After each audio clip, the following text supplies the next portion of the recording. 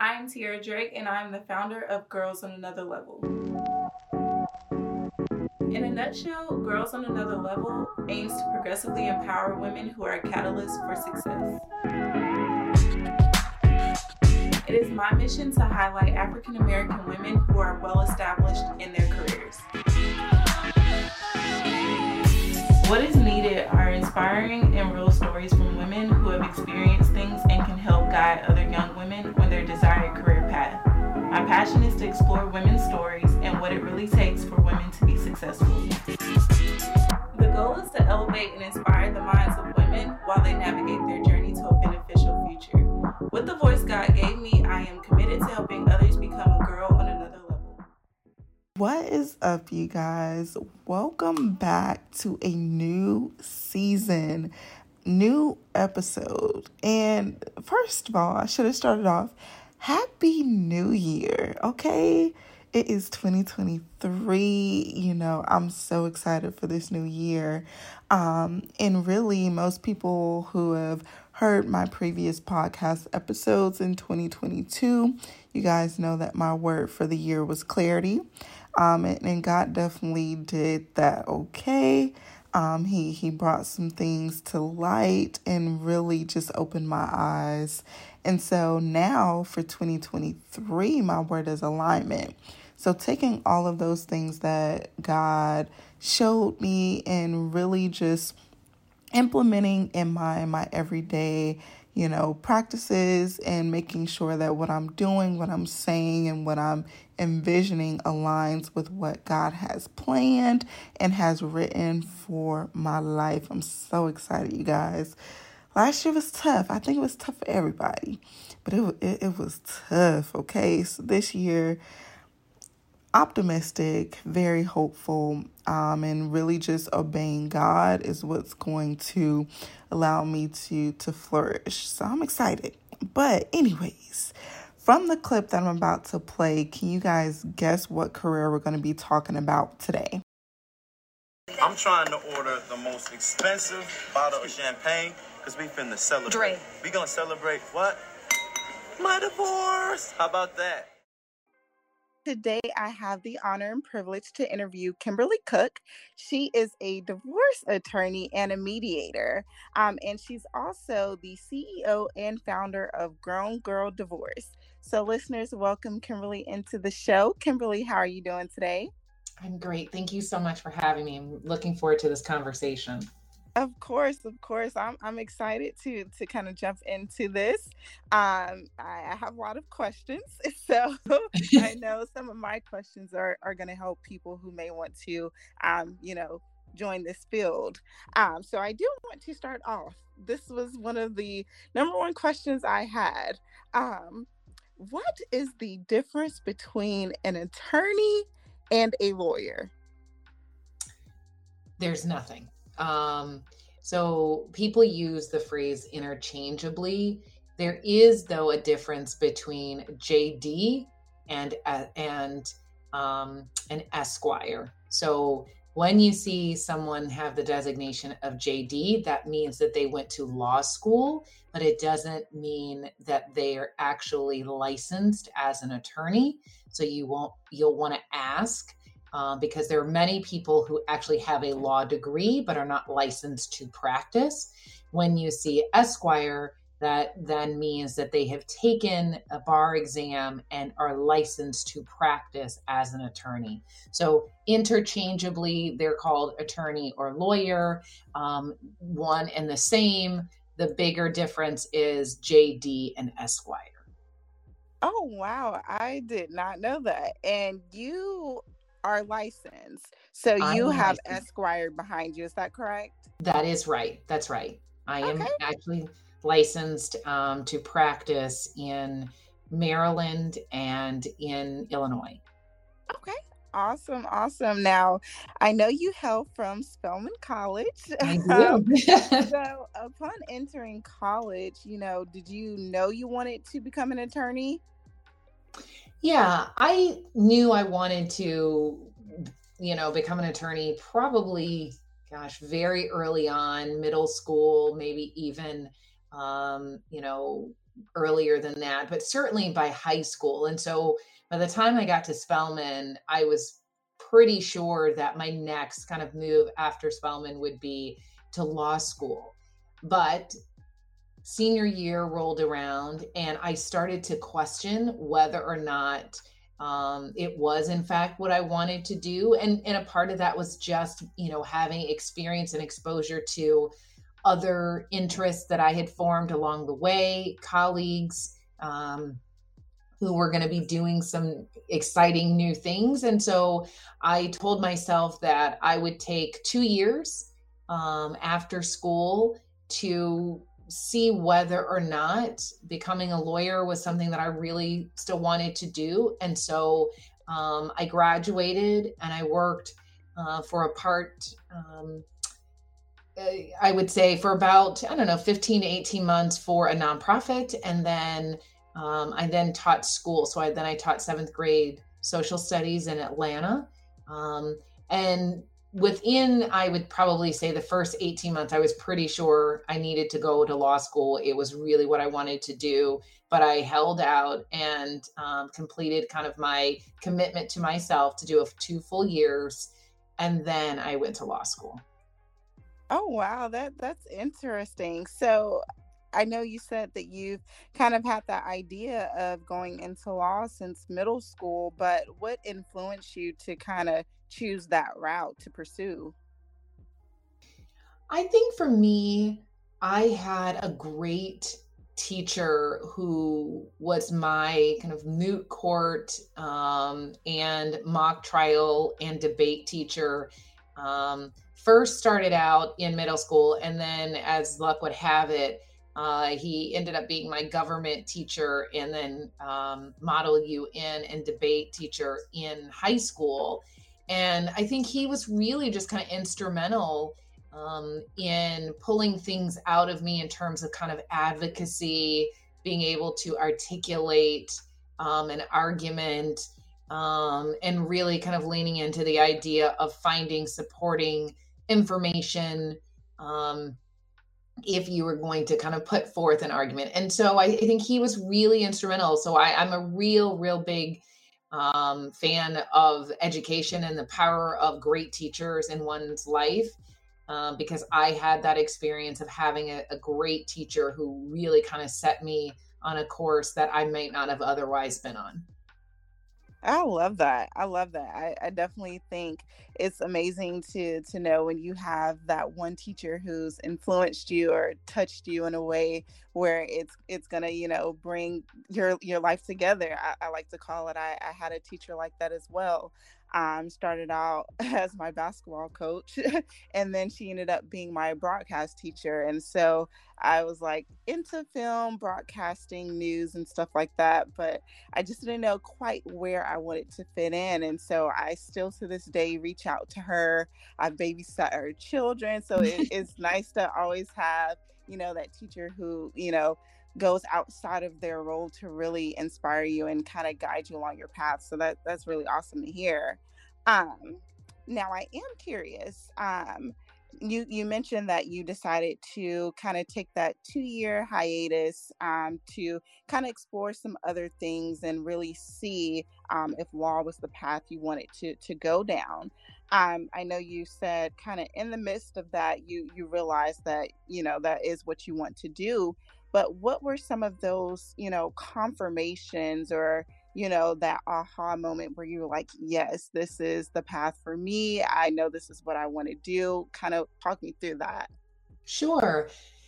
So when I started after graduation with a nonprofit that was a dropout prevention organization, and we did a lot of work in schools, kind of, trying to bridge the gap between what was happening for students in schools such that they then, were dropping out, right? And so not completing. And I would sit in these meetings with the school teacher leaders or the principals and the family members, and then, representatives from my nonprofit.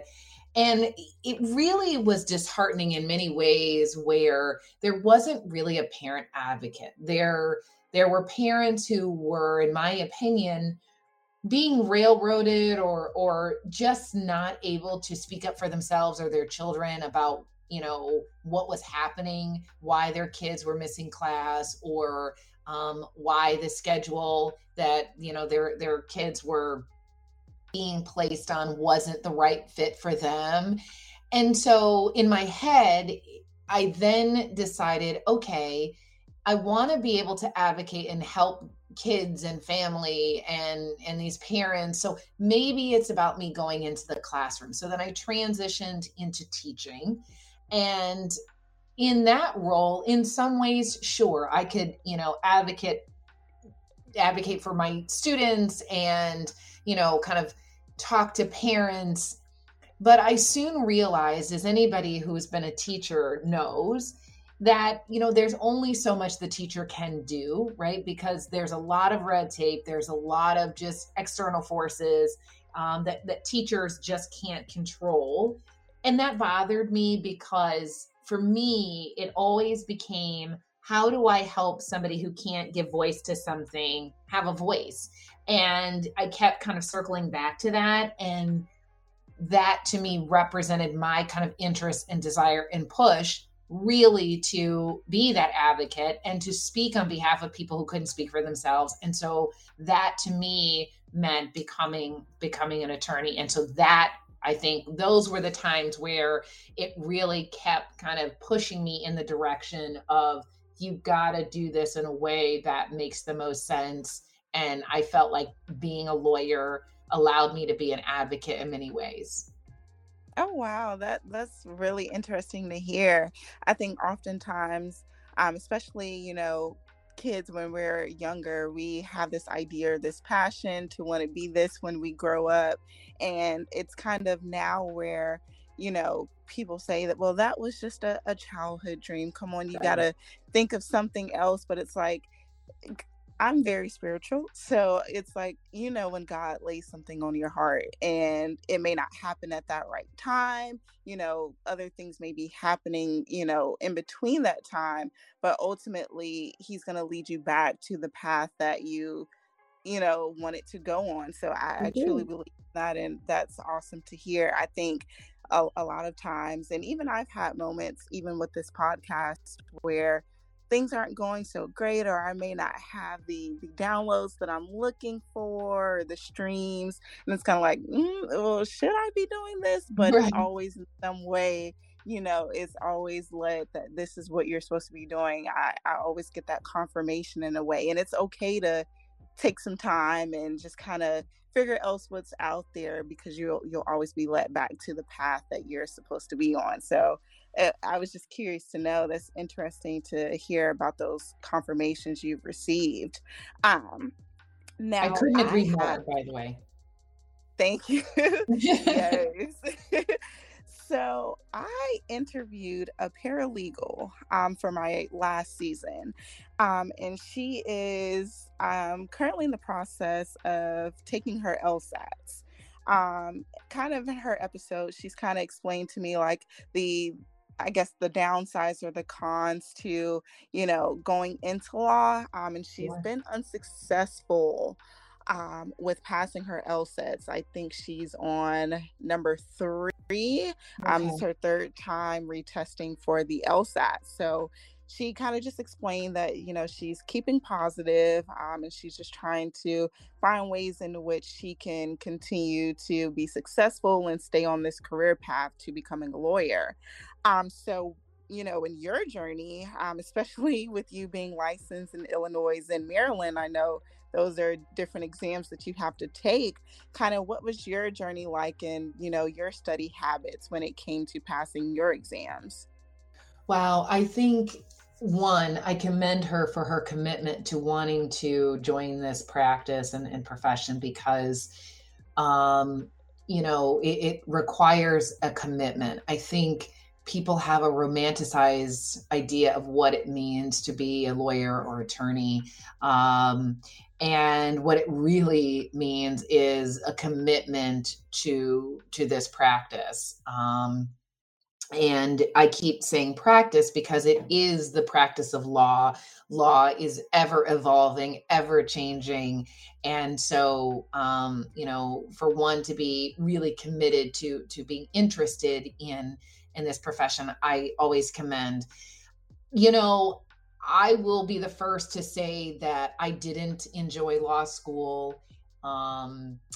I knew it was a means to an end. And the reason I say that is because I'm a very practical person, and I'm a very, let's just get to the nuts and bolts. I'm not really interested in all of the theory behind.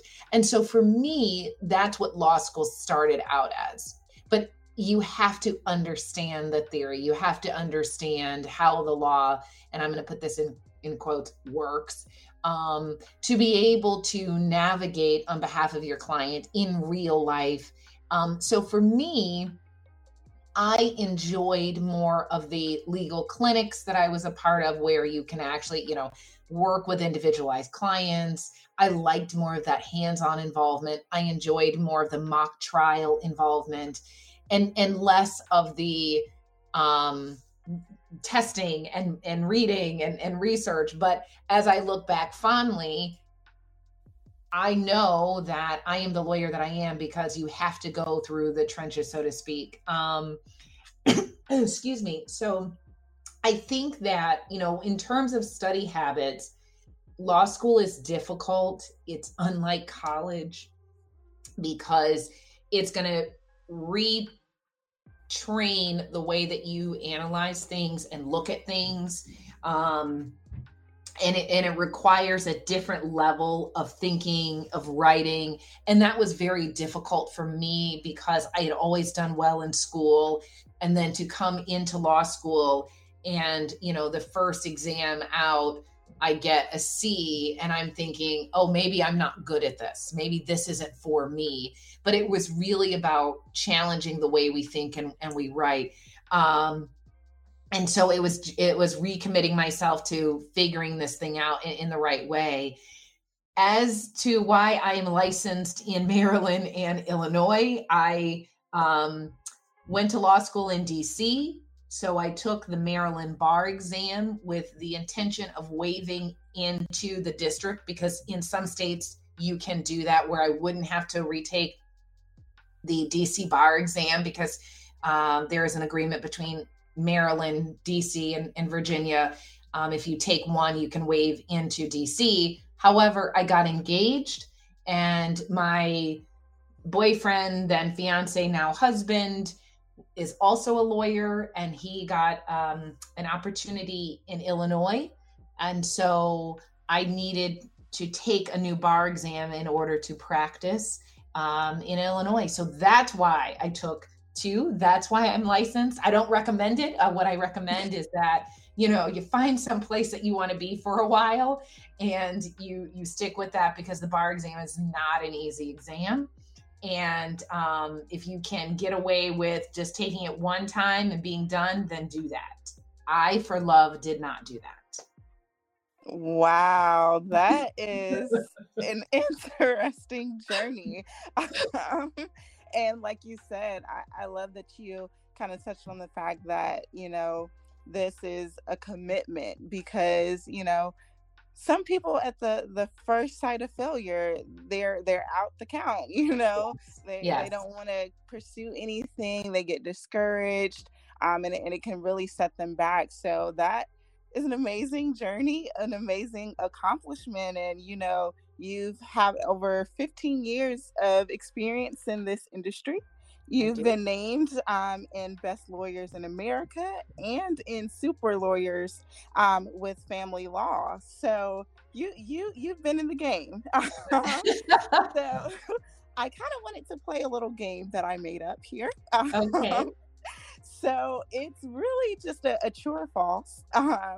And so I have 5, I guess, common misconceptions / truths when it comes to divorce, since you are a divorce attorney. Okay. So I'll just kind of go over these, and you just can answer true or false and kind of share explanations behind the ones that may be false, or just kind of share your opinions on it. So are you ready? I'm ready. Okay. So the first statement I have here is a spouse will automatically get 50% of everything during the divorce. Is that true or false? That's false. Okay. So it's really important for people to understand that each state determines how the court allocates property. In some states that are called equitable distribution, equitable does not necessarily mean equal. And so if you are in an equitable distribution state, which most states are, it means that the court generally starts by looking at what 50-50 would be for everybody. However, depending on other factors, other considerations, the court could say it makes more sense to give one person over the other a little bit more or a little bit less. There are other states that are known as community property states, and those states are generally designated as a 50-50 allocation or division, but it comes down to which items are going to be classified under the community property umbrella. So don't make the mistake of assuming that you're getting divorced and it's an automatic 50-50. It might be, but it doesn't have to be. Thank you for clarifying that. Yes. So on to the next one. All divorce lawyers are aggressive. Is that true or false? I mean, no, that is not true at all. I would say that, most divorce lawyers are not aggressive. Are they going to advocate for their client in the best way that they know how, or they believe? Sure. But I will tell you, most people try to hire an aggressive lawyer until they realize what that really means. So I would say most divorce lawyers are not aggressive, but make sure that that's not what you're seeking, and you're actually seeking somebody who's going to advocate for you in an appropriate way. Okay. Got you. Now, my next thing here is spouses' dirty laundry will be aired in court. Is that true or false? That is true, depending on the type of trial that you have. And by, dirty laundry, we're talking about outside relationships, so extramarital affairs. We're talking about, how you spend money, because if things are relevant for the court to consider, whether it's parenting matters or if financial matters, those things can and will come out in the court process. Okay, got you. I know a lot of times people are like, really, because of movies, they're like, when it's time for divorce, they gonna know everything. So they will. We have to kind of get that out there from an actual divorce attorney. So the next one here is you don't need a lawyer to go through a divorce. Is that true or false? Oh boy, that's a hard one. So let me say this carefully. It is true that you don't need one. However, and I underline that bold, however you want to take it, it is strongly recommended that you have one.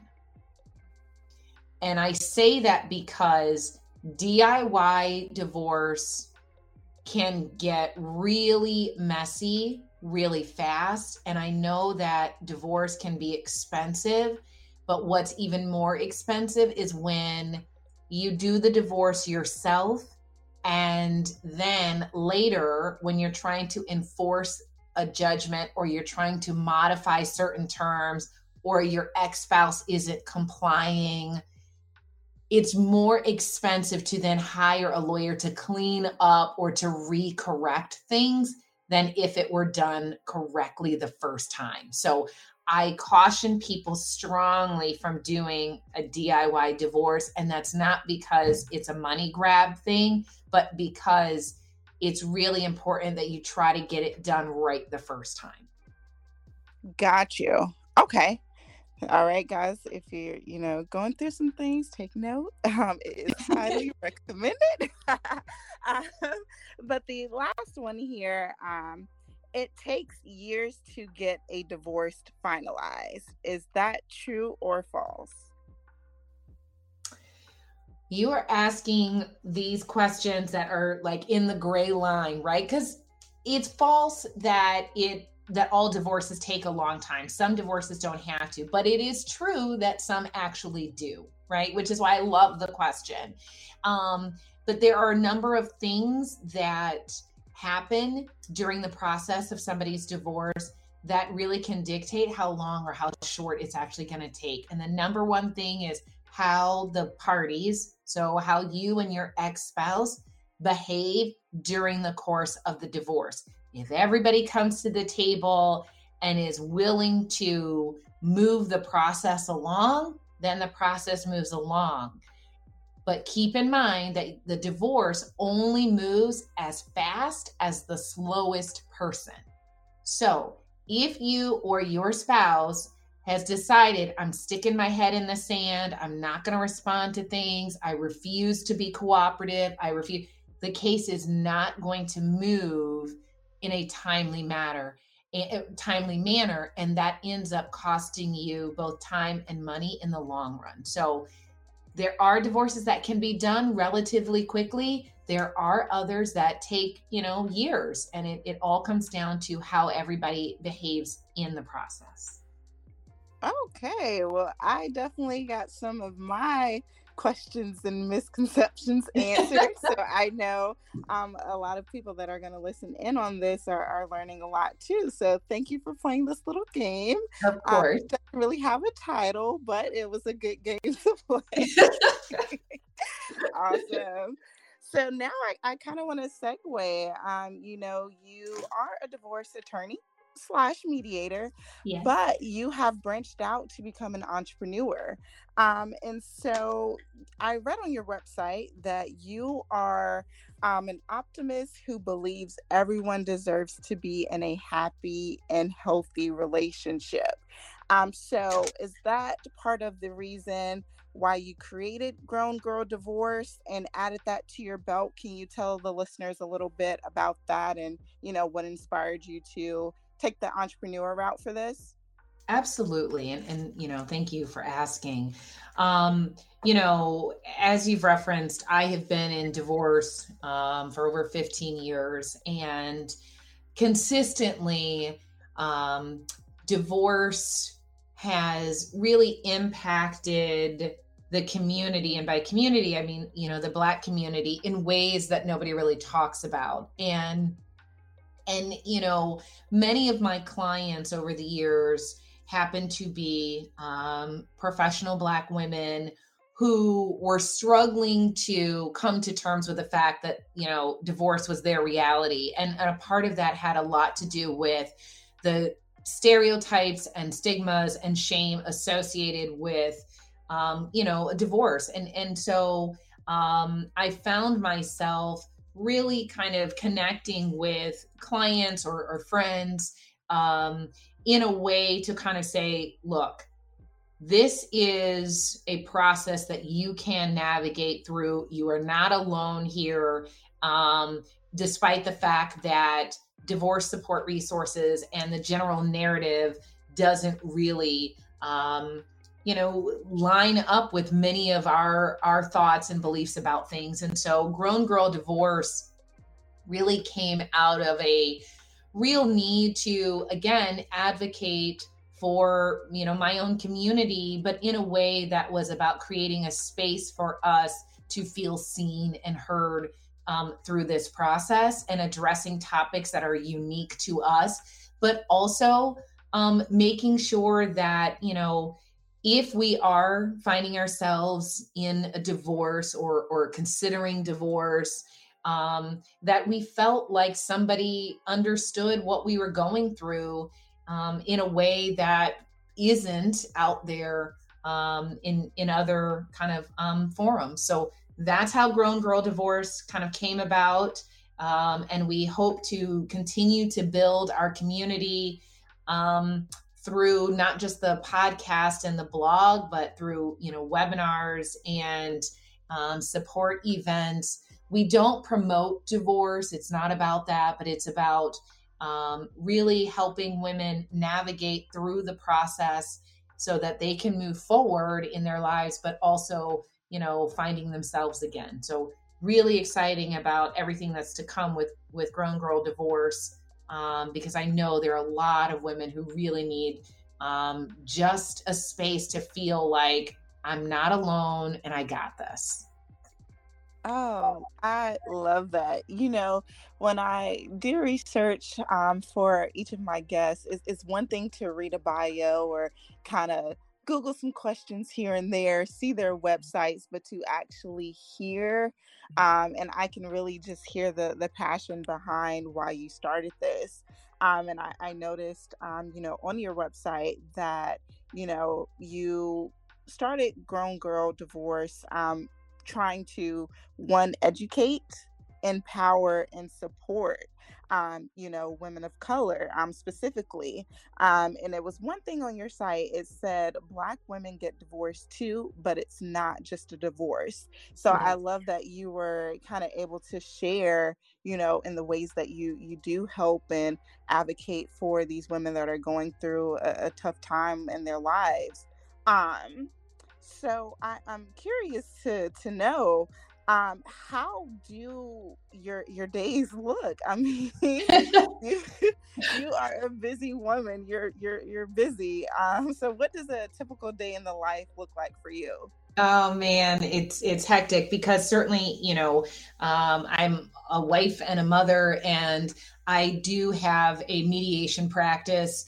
Not to mention, other external involvements, and then working with Grown Girl Divorce. So I would say it is, a series of meetings and planning from, the time I get up and get, the kids kind of out the door until, late at night. But I will tell you though, when I transitioned from litigation, I was a partner at a firm for a number of years doing divorce litigation. One of the things that was a driving force was really to allow me to create space to be able to, one, be present for my family, but two, to really lean into some of these other areas by which really I am passionate about. And I have now in many ways been able to create that despite how busy I am. So I would say it's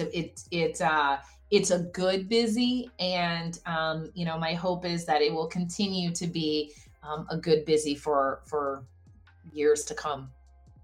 Awesome. No, I love that. I love that. It's always interesting to hear, kind of how people balance everything.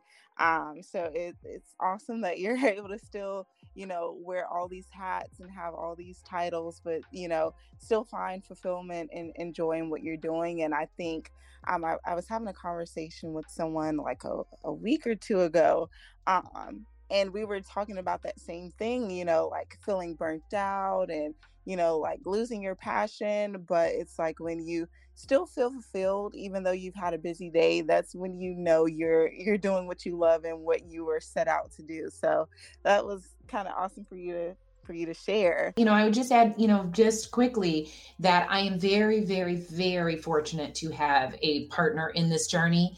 And so certainly I have to give, kind of kudos and credit to him, because I will tell you that for me, I feel like life sometimes is a seesaw, right? On one end, it's home life. On the other end, it's kind of career and professional life, and trying to balance. Some days I'm up at home, down in career. Other days I'm, up in professional career life and down, at home. But having a partner to help me kind of balance those things, I think really makes all the difference, which goes back to my optimism that everybody deserves a healthy and happy relationship and partnership, because it makes things all the better. I love that. I love that. And I'm glad you brought that up, because I have one last little game here. Okay. And I did name this one. This one is called What's Your Take? So I did some research, and I actually found, from the U.S. Census Bureau, they had a couple of facts, as far as divorce in the Black community. Yep. So just kind of want to get your take on two facts that I found. So the first fact that they listed was divorce rates in the Black community have decreased significantly in recent years. Is that true? And why do you think that is? I think that's twofold. I think first and more importantly, it's because marriage rates are also down. And so it's important to keep in mind that when you're looking at overall divorce rates, you want to also look at kind of marriage rates, one, but then two, people are waiting to get married much later. And that's a good thing, meaning that they're coming into marriage ready, prepared, doing the work, potentially, whether that's premarital counseling or postnuptial agreement or whatever it may be. And so the divorce rate by extension then decreases. But generally speaking, it's when marriage rates are down, divorce rates are also lower. Okay, awesome. No, I'm glad you brought that up. That's interesting to kind of have that comparison. So I definitely understand that. And the second fact that I found, it stated that the divorce rates are lower in the South, because the Black middle class is concentrated in the South. The U.S. Census Bureau says that the South is attractive due to lower cost of living, reduction of poverty, and enduring kinship ties. And these are factors that have affected the South having lower rates in the Black community. Kind of what's your take on that? So I would say two things. One, divorce in the Black community has historically been negative, meaning that there are many, many people who are married and unhappily married and are either, quote, separated, and so not technically divorced, but are remaining in marriages for the sake of just staying married. So I caution the statistics that are like, oh, people in certain areas don't get divorced. Doesn't mean they're happily married. Maybe they should be moving into different directions, one. And then two, by extension, I do think the South has historically been a hub for, Black middle class. And I hate to be the one to say it, but Black middle class tend to be all about, putting up a front and trying to act as if all things are well. And so while in some households that may be the case, it may not be. So I think a little bit of this could just be that people aren't getting divorced because they don't want to have that kind of stigma associated with getting divorced. And then another portion may just be that, again, people are, happily married and have found their partnership. And so for that, I say kudos. But just having done this for a very long time, I hear those as there's something deeper than what the census is actually digging into. I got some tea right there. No, that's definitely interesting. And I'm from the South. I was born and raised in Georgia, so a Southern girl, and I see that many times. Yes. Just within, families down the line, down the history, people have just stayed just because they know nothing else. That's who they're comfortable with. So I'm kind of glad that you were able to touch on those facts. So thank you for playing my game, my second game. Yeah. But as we wrap up here, you definitely have a lot of things in the pipeline, goals that you're looking to accomplish, and the expansion of Grown Girl Divorce. So could you share with the listeners where they can find you, website, social media, and all of that? Yes, absolutely. Thank you so much for having me on. You can check out the website at growngirldivorce.com. We have a Spotify playlist, and we are also on Instagram at Grown Girl Divorce, LinkedIn, Grown Girl Divorce. So whether it's podcast, which is available on Spotify, Apple, or wherever you get your podcast, the website, which has blogs and other resources. And then, as referenced, we're building out and hopefully moving to have webinars and some support events as we grow and develop to educate and empower Black women going through divorce. So please, please, please check us out. Even if you're not going through a divorce, there's a good chance that a girlfriend of yours is going through some things, and this may be a great resource for her. So please help her in her journey by providing our information to her. Yes, I love it.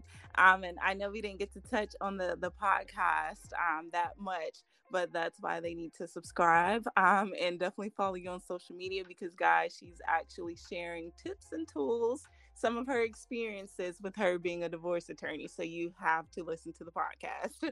Yes, please. All right, guys, so before we go, I have to shout out Legally Attractive. CEO and founder Gianni Moore. First of all, the name, okay? Fire.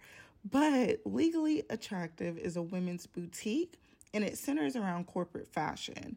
She has handbags, blazers, dresses, and much, much more.